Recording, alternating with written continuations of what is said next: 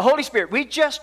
Mark just read for us out of the Lexham Bible from the Faith Life app, out of Romans chapter 8. And if there's any Bible passage that deals explicitly with the phrase with regard to Christians being Spirit-filled, it's right here in Romans chapter 8. And for the sake of emphasis, I would like to reread those verses so that we get this beginning of this Bible study and the nuance of what we're trying to read and study about in the auditorium class. Because I know a number of you aren't here for the auditorium class because you're teaching downstairs, or you're not able to make it, or, hey, by the way, if you can make it, come. It's a great study. Apparently less than 10% that was in this class has ever had a quarter-long Bible study on the Holy Spirit. So very, very few, and it's just mind-blowing. And as I mentioned, I'm part of the problem, and I want to be part of the solution to that. So in Romans chapter 8, again, as was read for us, we're going to read again verse 9 through 11. It says, "You are not in the flesh, but in the Spirit, if the Spirit of God dwells in you." Let that sink in for a minute. If you're in Christ, then the Spirit dwells in you. Then he says, now, if anyone does not have the Spirit of Christ, he is not his. In other words, if you don't have the Spirit of Christ, you don't belong to Christ. That's what he's saying.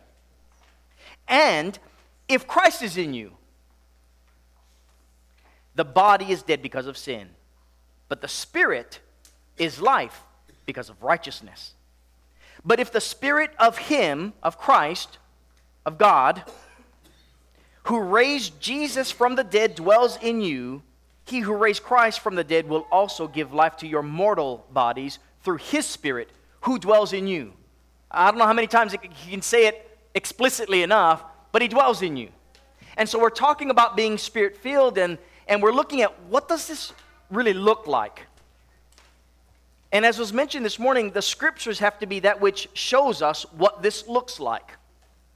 I mentioned in our Bible study this morning that if you look at these phrases, you do your search, and it'll vary just a little bit because of translations. But if you look at the phrase Holy Spirit, or Spirit of God, or Spirit of the Lord, or Spirit of Jehovah, you will find that it is stated approximately 150 times. That's not including other passages that deal with the Holy Spirit that's not in this phrase. That's a whole lot of Bible verses about the Holy Spirit and very little study on the Holy Spirit. And when you look further, you can see, as you read Scriptures, who he is. Not what he is, but who he is. You get to read what he did. And this is where I interject and what he does. And that's part of our study that we're looking at. How he works. The gifts that he gives. All kinds of things about the Holy Spirit when we open up and read and not just gloss over, as someone had mentioned. It's easy when you read certain passages. I think David and I were talking in between the break about how passages you can read for many, many years and gloss over it. For instance, and I use this as an illustration because it's on my mind to David during that break. I said, we read Acts chapter 2 and verse 38 and we focus in on repentance and baptism, right? For the remission of sins. And there's a whole other part of that verse that tells us what happens to those who repent and are baptized. So we get to read of the Holy Spirit, but it's easy to gloss over and forget that aspect and focus in our teachings, in our studies, on that which we are comfortable with, that which we are familiar with. And so the Scriptures often speak of the Holy Spirit, and so should we, but it's an uncomfortable subject. I had put out 3 surveys at the beginning of this Bible class. And I was asking basically, have you ever had a Bible study congregationally, or at least from a Bible study at the church building standpoint? Have you ever done one? 4 people answered yes. As far as a quarterly study. Not just one study or anything, but a quarterly study, an emphasis. That was less than 10% of those that were in our Bible class. So you combine that, which, aside from Bible studies, has been preached on. I went through my personal records. I've had no more than 4 sermons on the Holy Spirit in, 15 years of record keeping of sermons. My bad. That's very little when you consider we're talking about God. We're talking about getting to know who our God is, that we may be in awe over him and what he does for us. So it's very little preached on and studied. In fact, that's the reason why Mike Waters has been asked to come back and to give a series of lessons, if not one long lesson. I don't know what the intention is yet, later in the spring or early summer on the Holy Spirit. Very little is preached on him.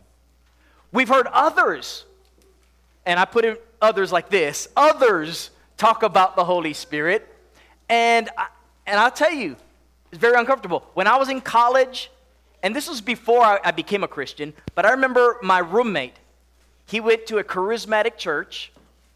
In fact, that was the church I worked in before I became a Christian. He went to this charismatic church, and he would come back and he would talk about the Holy Spirit. And I looked at him like he was weird, and that was before I was a Christian. Like, what are you talking about? And then I would hear of individuals that would say, well, I can speak in tongues. Or read this book. In 5 steps, you'll learn how to speak in tongues.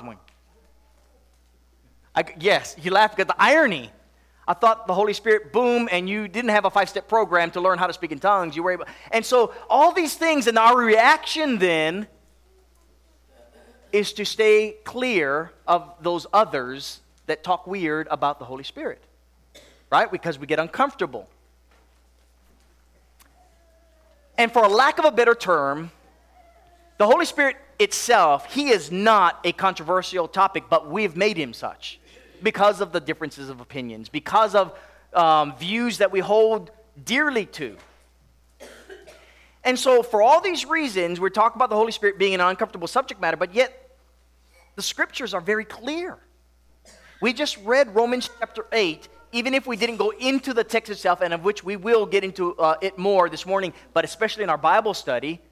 Being a Christian means you have the Holy Spirit. For whatever that means.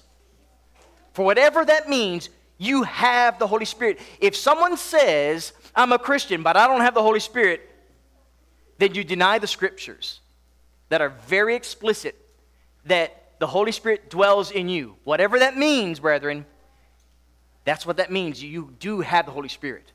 So if someone says, yeah, we are a church that belongs to Christ, but we don't have the Holy Spirit, you really need to think through what you just said. We better believe that this is a spirit-filled body of believers, because that's the only way you can be a body of believers. Now, what that looks like, and I want to ease any of you that might be thinking, where is Mitch going with this? I'm not talking about, I'm not doing that. That's not what I'm talking about. When I talk about the Holy Spirit dwelling within us, that is not what it is. I hope to show you who he is, what he does. But we're only going to get one small aspect of it this morning. I only want to focus in on this premise, that as the scriptures reveal to us in Romans chapter 8, as well as other passages, that the Holy Spirit dwells within you if you are in Christ. When you get this, there are 2 significant passages we're going to look at that brings this aspect out.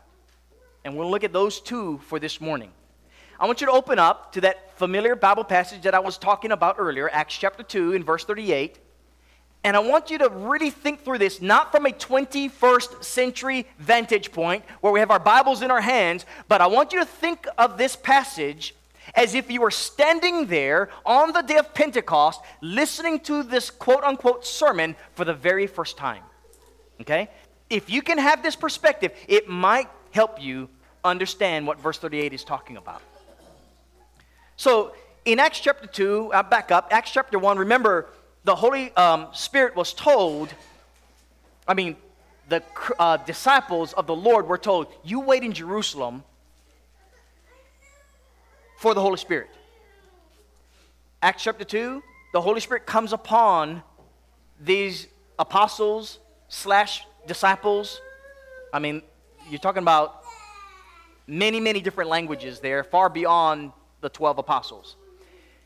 There's a lot of people in Jerusalem coming here for Passover. They've been extending their time, and they've stayed for now Pentecost, and they start listening in their native tongue to these Galileans who don't know their native tongue but are speaking in their native tongue.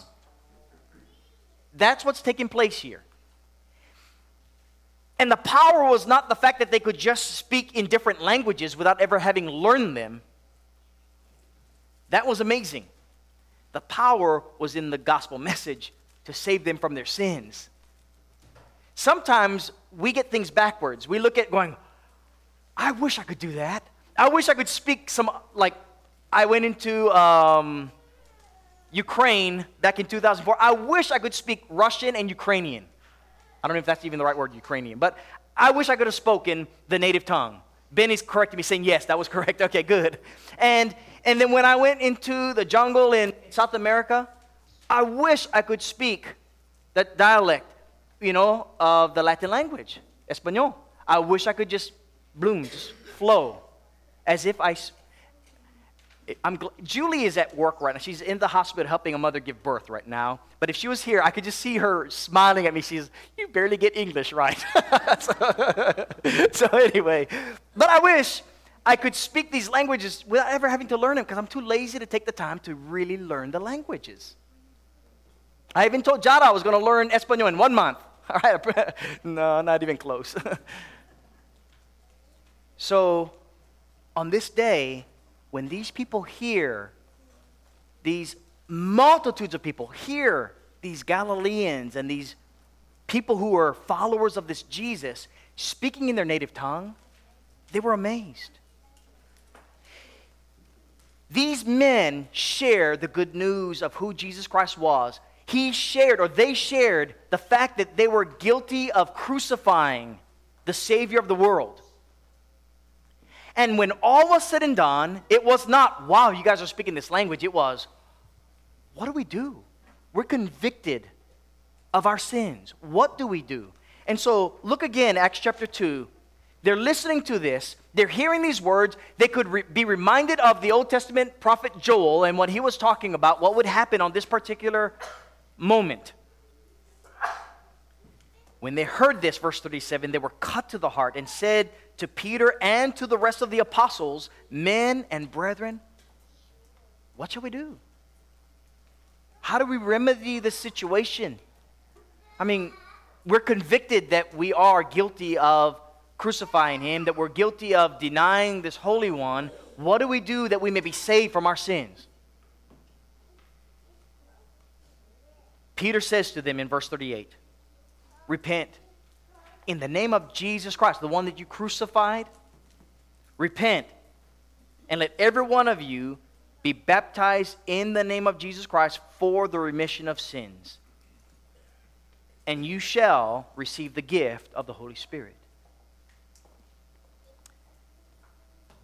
Interesting in the Bible studies. You like to ask questions, right, in Bible studies. You want to get all these things. Can you imagine all these people saying, wait a second, would you please define repentance? And speaking of this baptism for the remission of sins, what does that all mean with baptism? And this Holy Spirit, if we were to accept this and we were going to get baptized, how would the Holy Spirit dwell in us? I mean, is it going to be like through the Word? Or is it going to be more literal or something different? Can you imagine? Because that's not recorded in Scripture. That's what we've done 2,000 years later. We've asked all these kinds of questions. It simply was a matter of, I want you to repent. I want you to turn from what you've believed about Jesus. He is the Christ. Believe it. And I want you to be buried with him, that you may have your sins forgiven. When you do that, God's going to give you his gift, his Spirit. You know what they did? They either accepted or rejected it. It was that simple. And we are told that on that day, 3,000 souls were baptized into Christ. You know what happened to 3,000 souls that day? They received the Spirit of God.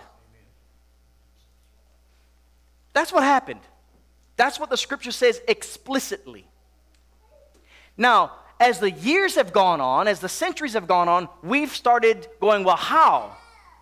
And when we get into the how, we start coming up with our own answers rather than letting the Scriptures speak for itself.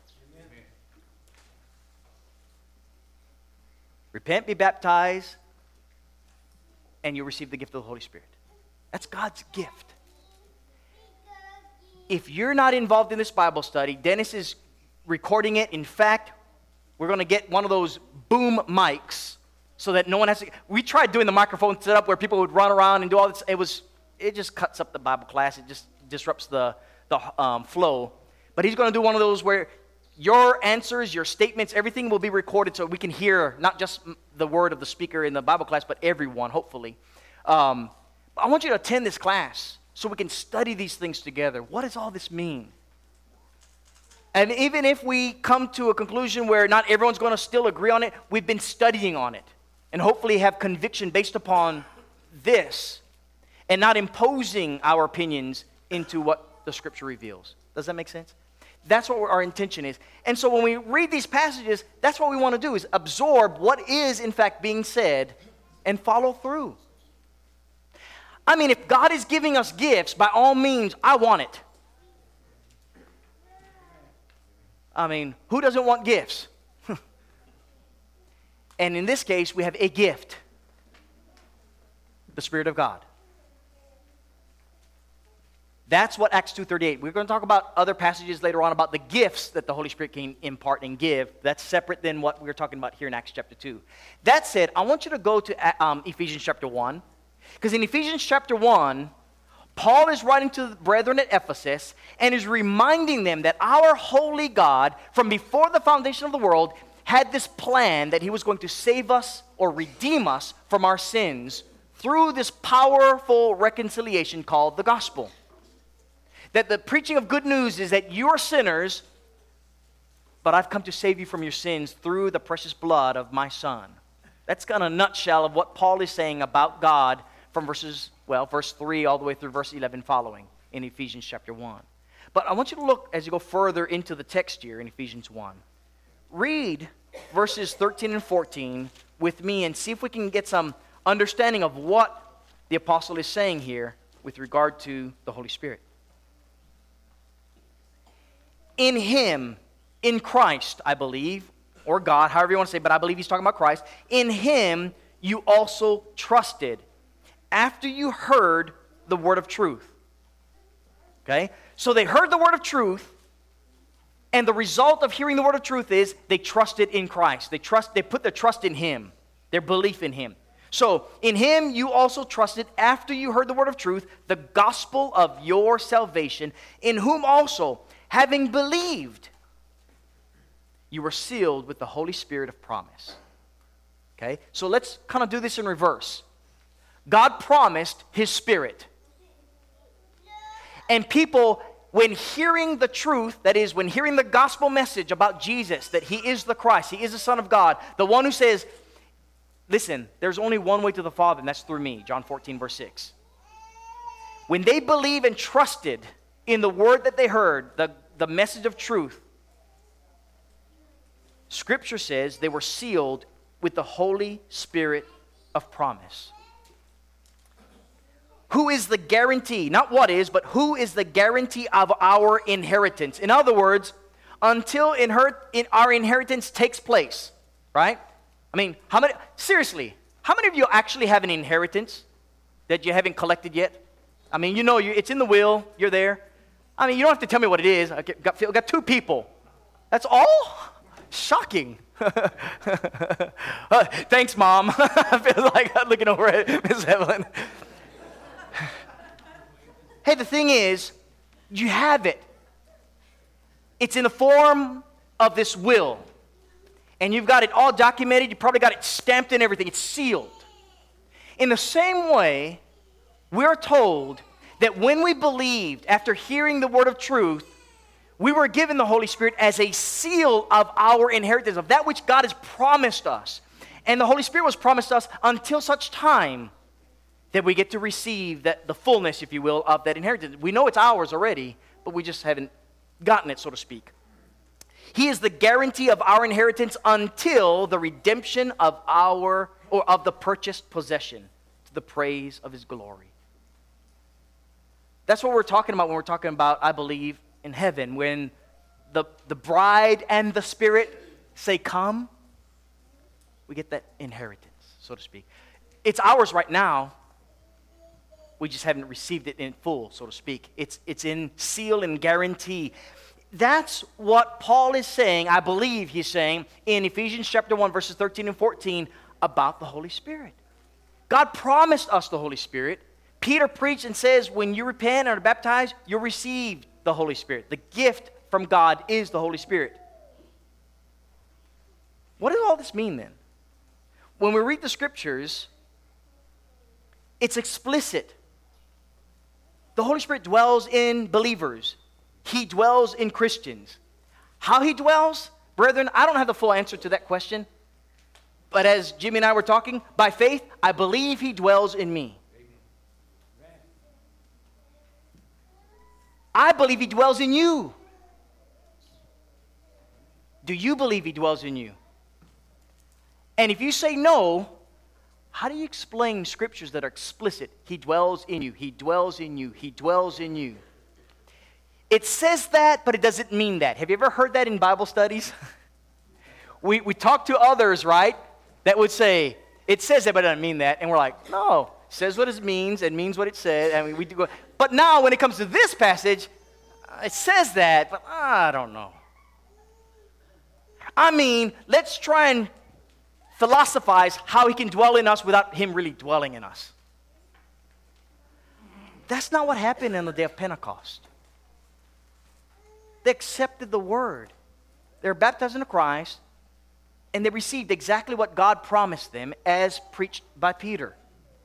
And so when we read these passages, as was just read in Romans chapter 8, verses 9 through 11, that's what we have. I want you to look at 1 John chapter 4. We had a Bible study in 1 John, I don't know, 2-3 quarters ago, something like that. Great Bible study. I love the study that we had. And one of the passages we looked at was right here. 1 John chapter 4, verse 12, and then verse 13. No one has seen God at any time. If we love one another, God abides in us. Stop and digest those words. As Christians, if we love one another, we fulfill the royal law of Christ, if you will. He abides in us. He doesn't say how, just says that he does. And his love has been perfected in us. Because God is love, we're told. We can read that in 1 John.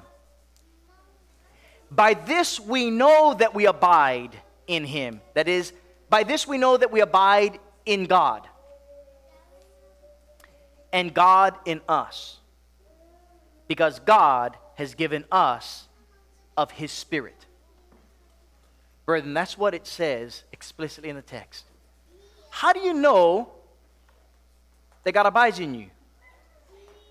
Well, because the Spirit was given to us. Well, here's the funny thing. I didn't see the Spirit come into me. But you know one thing I never questioned before these questions about the Holy Spirit? I never questioned when I read God's Word about my spirit dwelling in me. Have you ever questioned that about you? Your spirit. This tabernacle, this body, this fleshly body that we have, is being dwelt by your spirit that you have. We could read, and we're going to do it in another lesson, in Romans chapter 8 about verse 16. His Spirit testifying with your spirit. It sounds like two different spirits going on, testifying the same thing, agreeing to the same thing. You've got a spirit. And according to Scripture, when God breathed forth life into individuals, he brought forth that spirit. Now, whether that's talking about the soul and spirit, I mean, these things get to be convoluted, a little ambiguous, hard to delineate between those two for some. But the fact of the matter is, you go from non-living to living. And the same way that when you go from living physically but dead spiritually to being alive, the Spirit gives life. And so he says, here's how you can know that you are in me and I am in you, because my Spirit is in you. John is saying because God's Spirit is in you. What does that look like? See, I believe that is an objective statement. And I believe there's objective evidences to show this to be the case. I'll give you an illustration. And again, this is when we get into next Sunday's Bible class, when we look at the Holy Spirit from the very beginning in Genesis chapter 1. And we'll see it all the way through in the Old Testament as well.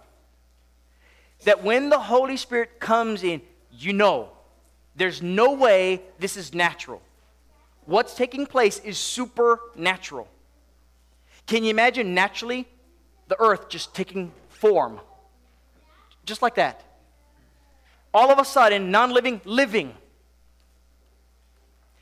Imagine when the Holy Spirit goes into an individual, as recorded in Scripture. The individual says things no human being could ever say. In other words, like when Joseph spoke about the dream, remember from the baker, right? And then afterwards with Pharaoh, he spoke things, and Pharaoh even said, the Spirit of God is in you. Who can know these things? I mean, it's different. Here's an illustration as well that maybe you'll get, and I know it's a worldly illustration, but you'll get the point. Where's McKenna? Is McKenna with you, Allie? There's McKenna. McKenna's 3 years old. She does jiu-jitsu. She's got a good arm bar for a 3-year-old. Guarantee you, in all my arrogance, I guarantee you I could beat McKenna. I've taken jiu-jitsu longer than she has. Would you be surprised if I could beat her? Would you be surprised if she could beat me? Please say yes. Seriously, I would be shocked. For the sake of illustration, if the Holy Spirit were to come in her, I wouldn't be shocked. There's a distinction there that says there's a supernatural at work within these individuals. That's why when you talk about Samson doing what he does, it's not because his hair has no power. The Spirit of God worked mightily in him. The Spirit of God explicitly says came upon him.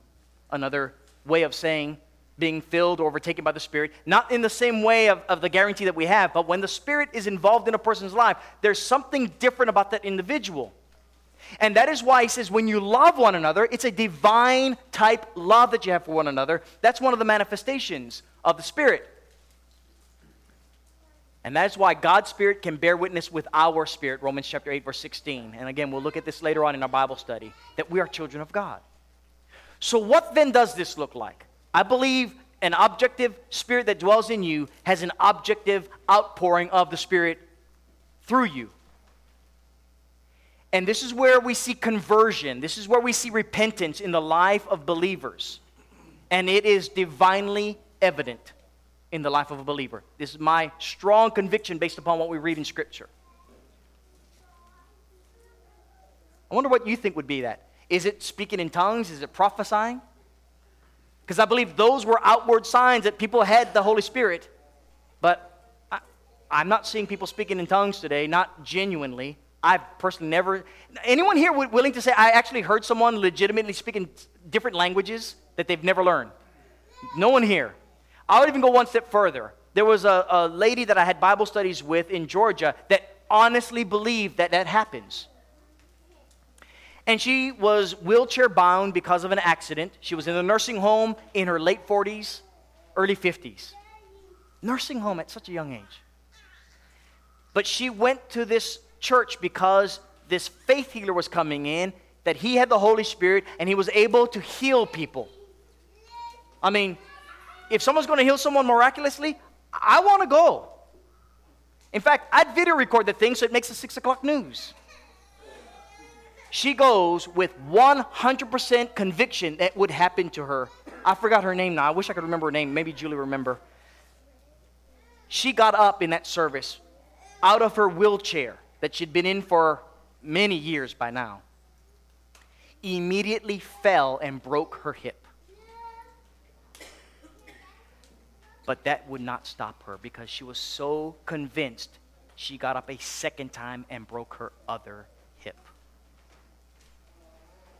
She was devastated. And I told her, again, I forgot her name. I said, I hate saying that I warned you. And the last thing I want to do is deny what God can do to save anyone and heal anyone. But I've never seen anyone miraculously healed like I see it and read in Scripture today. I haven't seen it. I have heard of events and I've known of events where things have happened. And I believe, by the way, I stand right here telling you right now, I believe if God wants to heal someone from cancer, boom, done. I believe it with all my heart.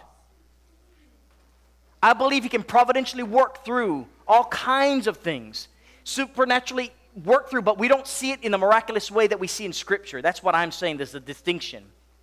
But I believe it, and this is why, and even David said it in the Lord's Supper talk. Why pray to God if we don't ask for His intervention otherwise? Or Ron said it, if not. Why believe it? Why pray to God and ask for intervention if He's not going to intervene? Or if we don't believe He's not going to intervene? We're just wasting our vain breath, if you will, if that's the case.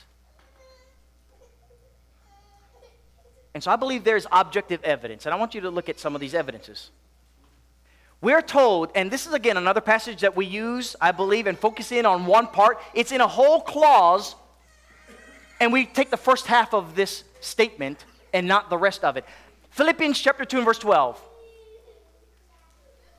Work out your salvation with fear and trembling. How many of you know that passage?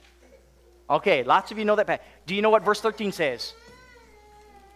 Most of you, I would say, don't know what verse 13 says, and it's right after verse 12. For it is God who is at work in you to do His will. It is God at work in you. Well, how is God at work in you, brethren? If all we have to do, if Christianity was all about, okay, now I'm a child of God, I don't know how the statement goes, something about the bootstraps. Something, anyway. You do it.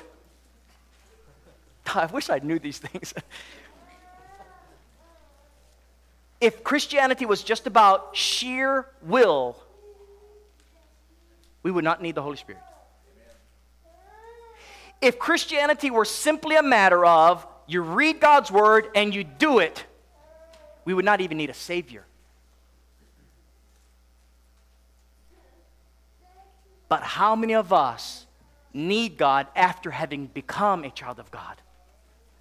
How many of us cry out to Him because we're weak because of the flesh? How many of us languish in our prayers and don't know how to pray to our God at times because the situation is beyond our comprehension? One of those paradoxes that I remember the first time I felt it so heavy on me when in Georgia, there were so many wonderful things that were going on. I was on cloud 9 with the work that was going on in Georgia. And at the very same time, there were things that were going on that just broke my heart. How is that possible? How do you pray when you're happy as happy can be and sad as sad can be? How I don't know how to pray in moments like that. My body's just torn. My mind and my heart is torn this way. And so we're told in Philippians 2 verse 12, work out your salvation, for God is at work in you. Well, guess what? We were told that when we repent and be baptized, we would receive the gift of the Holy Spirit. And when we get into the work of the Holy Spirit, how He convicts us, how He comforts us. This is what Miss Patricia was talking about in our Bible class. How He leads us and guides us. Because God is at work in you. How? I don't know. But He does it. He convicts me of sin. He rebukes me. He leads me if I'm willing to follow Him. I still have free will. I can choose not to follow what the Spirit leads. Or I can let God do His perfect work in me, as Scripture says. We also bear fruit of the Spirit. This is no problem for us to talk about, right? The fruit of the Holy Spirit. We have no problem. But that is objective manifestations of those who've turned to the Lord. It really is, brethren. If you want to see fruit that the Spirit of God is working in and through your life, you'll see the manifestation of His Spirit. I use my life example because it is a great example, not from a boasting standpoint, please, no. But from a realistic, this happened to me. I'm not saying I was without sin after becoming a Christian, but I'm telling you, on cloud 9, gung-ho for the Lord, and within 2-3 months, let me put it this way. Within day 1, within 24 hours, I was preaching the gospel. I didn't know anything about the Lord except Jesus is the Christ, believe in Him, and I was baptized, you get baptized too. That's how I presented it, brethren. Beyond that, I knew nothing. But that's what I proclaimed.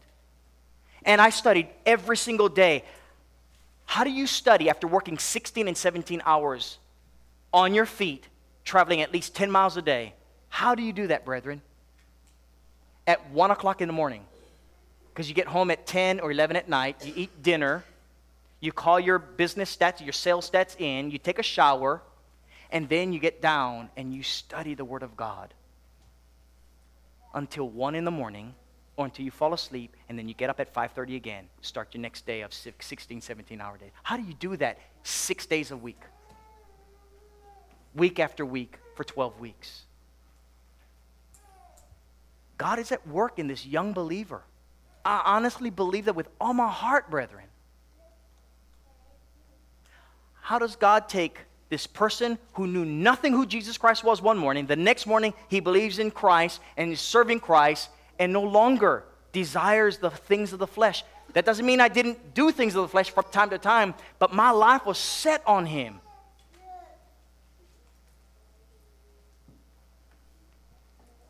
You got to see an arrogant person beginning the process of learning how to live for Him.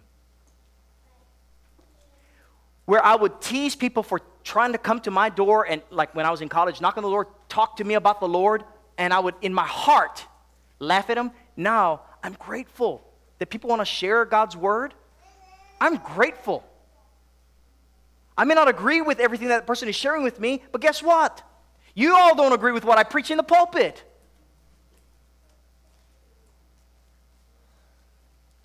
But I'm telling you, I'm grateful. When people want to talk about the Lord and want to share His Word and want to draw closer to Him, how do I respond? Do I respond with arrogance? I know more than you. I belong to the right church. I got all the right answers. Let me do this other thing so it's really, really good now. And I'm going to tell you like it is. Or do I come across with genuine love for that person's soul and not to be the winner of a debate? Do I come across with gentleness? Do I come across with everything that is divinely shown as fruit of God's Spirit? That's an objective way that you can see. Now, some might say, hey, Mitch, I know of atheists who are loving and kind. Do they believe in God? Did they receive Him because they repented and turned to Him and were washed in His blood? If so, they have gifts that God has shown to us, but those gifts are of their sheer will. But when you can take someone who is a worldly person, take a murderer, take a drug addict, take someone who is all about their life, and now give it to God, you tell me who's working in them. And I'll tell you it's God working in them. Because that's what the Scripture says. Who is working in them. That's a manifestation of God's Spirit. How all that works, I don't know. But it is a clear and evident change. Brethren, the last thing, and I mean this sincerely, the last thing that we want is to get the most eloquent speakers just because it's easy to listen to. Well, you know what? It's easy then to see how a church would be built up. But is it built upon the Word of God, or is it built upon because some speaker is so good to listen to? I mean, where's your glory? In the speaker or in God? Where's your praise? In the speakers of Bible classes? In the classrooms? Among elders and deacons? Is it among those things? Because if that's the case, then all we have to do is just get the best. Just get the best of whatever. Now, getting the best, nothing wrong with it, by the way. That's not my point. The point is, where's your glory? How can you see God at work? But when you take people that have nothing to do with God, and now you're seeing that they have everything to do with God, what a great testimony as they speak the word of God. And what does it say to you about, well, I'm looking at David, generation upon generation upon generation, that God is working in his family? How blessed that you can see God holding a family together because they live by faith. They believe on him, and they continue to grow in him. All of these show forth a life of someone who belongs to God and his outpouring. There's so many more things that could be dealt with. This is just scratching the surface. But I want you to know that's who we're talking about, Spirit-filled individuals. And rather than being scared about saying we're Spirit-filled, it is explicitly in Scripture. And if we talk about speaking where the Bible speaks, brethren, guess what? The Bible speaks that the Spirit dwells in you. So don't grieve him.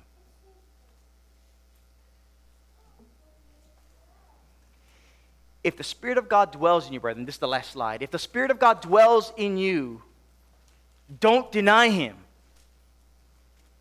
You may not know how, and I may not know how, and maybe after this whole Bible study is over, we may still not know how. But I believe it with all my heart, as should you. And Ephesians chapter 4, verse 30 of this passage, do not grieve the Holy Spirit, is about those who do not love the way they ought to love. Therefore, not living as they ought to live. If you belong to Christ, his Spirit is in you. And if his Spirit is in you, do not grieve him with your words. Do not grieve him with dissensions. Do not grieve him with hatred. Because when you do, you grieve the Spirit of God who is in you. That's what Ephesians 4 verse 30 is saying. I hope that when all is said and done, we have a comfort. And I don't know if that's going to take place after 13 weeks, by the way. And I don't see it happening to every single person. But I hope that that's the direction that we are in as individuals.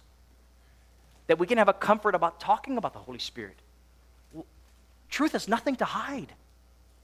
Amen. And if someone talks about having the Spirit of God, you can know by faith that he does in a believer. Because that person lives by faith. Received the Word of God and the gospel message that is, and therefore can have the Holy Spirit. Because he's promised to everyone that would call upon his name. Now in closing, I want to share this. If you're not a Christian, you don't have the Holy Spirit. If you're a Christian, you do have the Holy Spirit. That's just a fact. If you're not a Christian, God wants you to believe that Jesus Christ is his Son and our Savior. He came to die for you.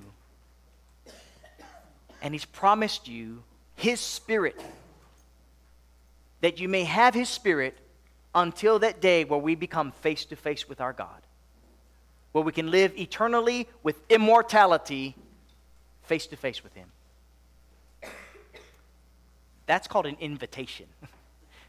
You're invited into his kingdom that you may be saved from your sins, but you will never be saved from your sins if you do not recognize that you are lost in them. And unless you turn to our Lord, you are lost in your sins.